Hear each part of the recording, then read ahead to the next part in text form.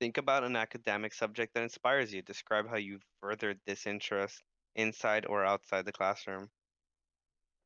So I went to an IB middle school, and we were required to take a language class in addition to one semester of art as well as robotics.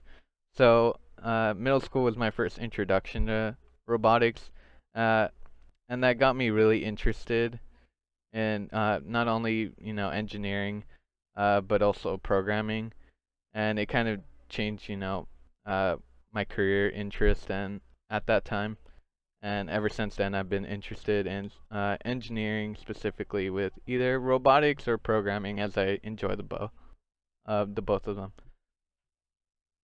Did you keep going into robotics in school?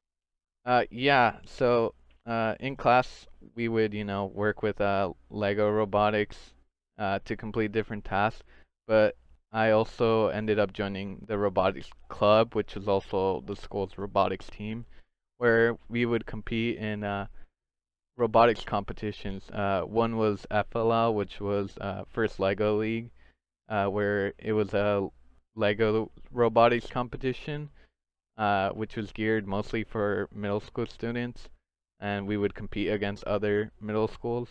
But then I would also participate in BotBall, which involved more complex robotics, as we actually had to pretty much build our robots from scratch using uh, variety of materials such as metal parts and motors, and it used a completely different programming language which I had to learn, and that was more advanced. So we would compete against mostly high schools and some middle schools, but it was a lot harder since most of our competition was a lot older than us.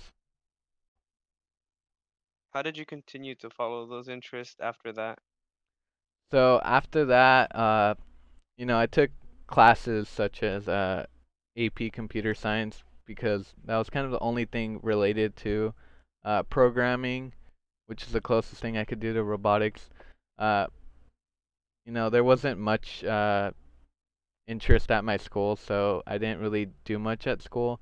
Instead, the only thing I really worked on in terms of robotics was at home, which is where I had an old robotics kit that my teacher gave me, and I would also help out a little at the Boys and Girls Club with robotics classes.